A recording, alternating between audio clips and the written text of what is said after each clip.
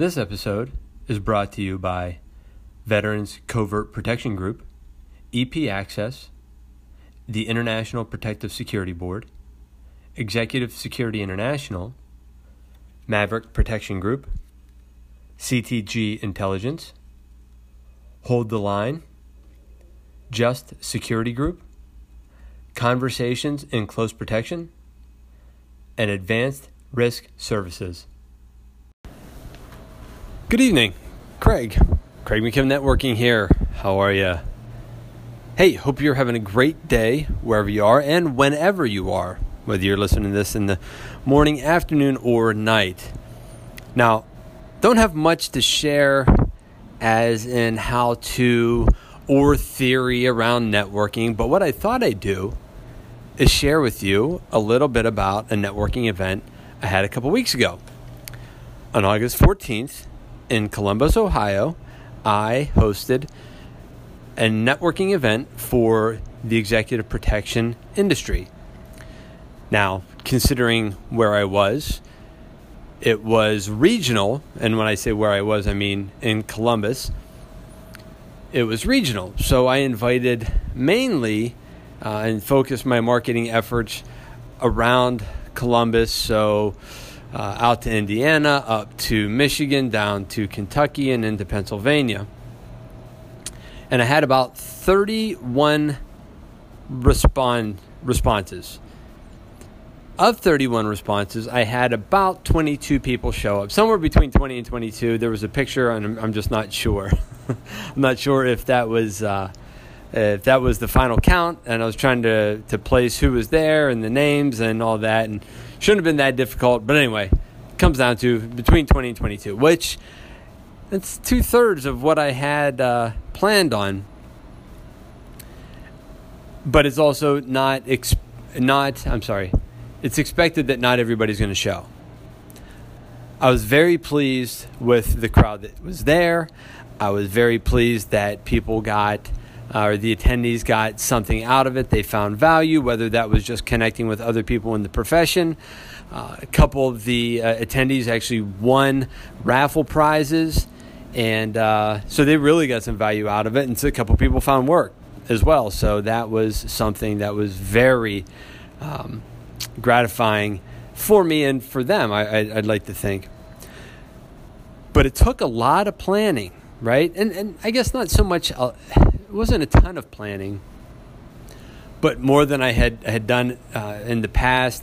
This was probably the largest event that I've held. I had some small business networking events out in Las Vegas while I was there, and this was my first one in a while. So, getting used to just being on top of it, marketing it, getting it out on Facebook, getting people interested, making individual phone calls, reconfirming with the event venue, the food truck that I used to cater it, the drink packages, all that stuff, just staying on top of it, making sure everything got paid. But I do want to say a big thank you and give a big shout out to the sponsors of that event. It was because of them that I was able to provide everything for free to the attendees, including the raffle prizes. So that was great. And it's something that I am looking forward to doing again, and I'll probably keep it free if at all possible. And I guess that just really depends on the sponsorships that I get for the next one, or if I don't get them, I'll figure it out somehow, or I'll just have to self-fund it, and we'll go from there. But anyway, yeah. So it started about a month in advance, where I kind of put it out there, looked for some sponsors, and got an overwhelming response from anybody that I asked. For the most part, I think I only got one place that turned me down, which was fine, and kind of stumbled into a couple other ones, so that was great. I ended up with 10 sponsors for the event, so I felt really good about that. So I just explained to them what was going on. They sponsored, sent me a logo, did some artwork, had a sign made up through Fiverr. I'm sorry, not a sign, but a graphic made up through Fiverr, which I would recommend. Really, it was like $10 or $15 to get it done, and then I had the file, and I was able to turn that into a poster print for the event, where people just saw the sign that they had been seeing on LinkedIn and Facebook and Instagram as I marketed and pushed that out. So that was cool, and then just started pushing out on social media. That was really all I did. I didn't push it out to an email list because of, not totally out to an email list, but I did push it out to some people. However, it was mainly Facebook, and then I just regionalized it, ran some ads that were very directed. Got a couple people out of that, but I think it was kind of a friend of a friend invited this person and that person, and so it worked out. But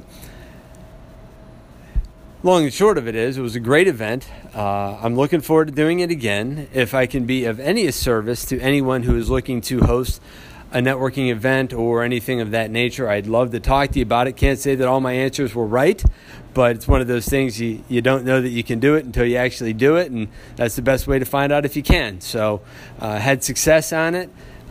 Had great sponsors, had great attendees, people found value, and then of course there was the after event after the initial event, and then there was the after event where there was about 6 of us sitting around drinking bourbon till about 1:30 in the morning. So that was really cool. Got a chance to really connect, and it's just that those long-term relationships that you end up building, or that you end up initiating at an event like that, and literally by that last hour that you're having the nightcap is where you really lock in those early relationships. So anyway, like I said, if I can be of any service to any of you at any time for anything really when it comes down to it, but certainly talk about doing an event, I'd love to be helpful. So that's all I got for you. Hope you have a great one. Talk to you real soon.